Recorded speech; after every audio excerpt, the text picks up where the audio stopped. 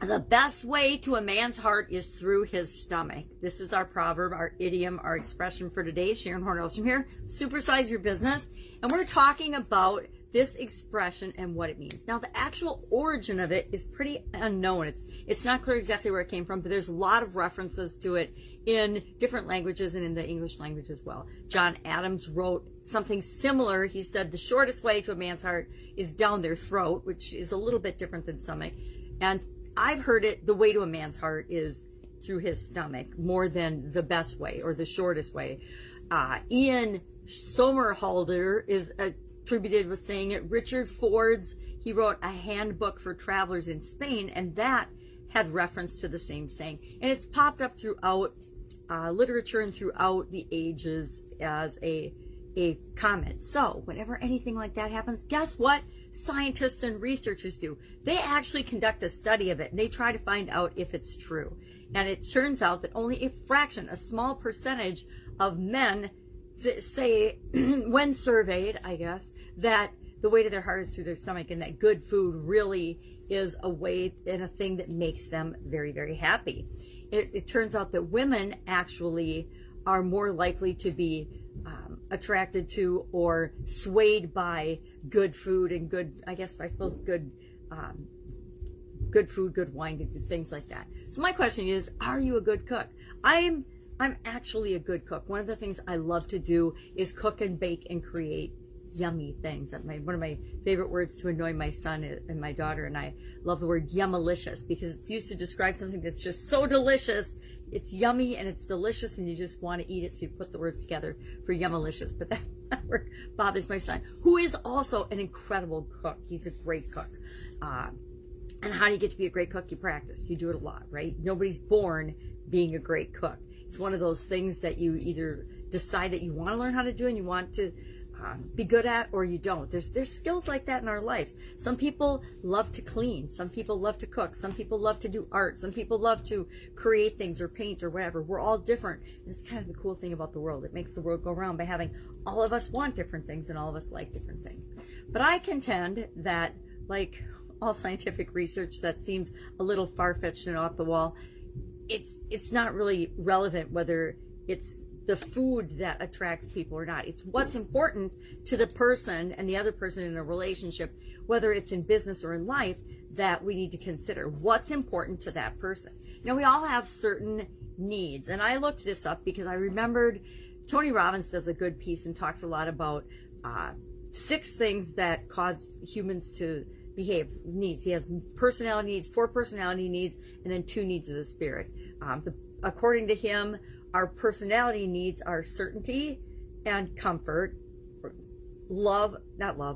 uncertainty, which means variety, which is kind of a dichotomy, which is why I'm attracted to this, because it's so counterintuitive. Then significance, and then love and connection. He said those 4 needs, we as human beings, those are the needs of our personality and our ego. We have to have those needs met. And then he goes on to talk about the needs of the spirit, which he considers contribution and growth, personal growth and growth in some way, shape, or form, and contribution. I love that 6 breakdown. Why? Because it's 6 things and I can remember them if I want to talk about that. And the discussion around them is really compelling to me.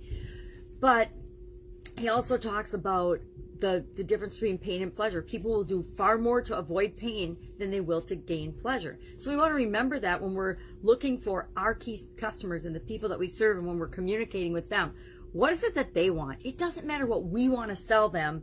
What matters is, what do they want to buy? And people always buy what they want.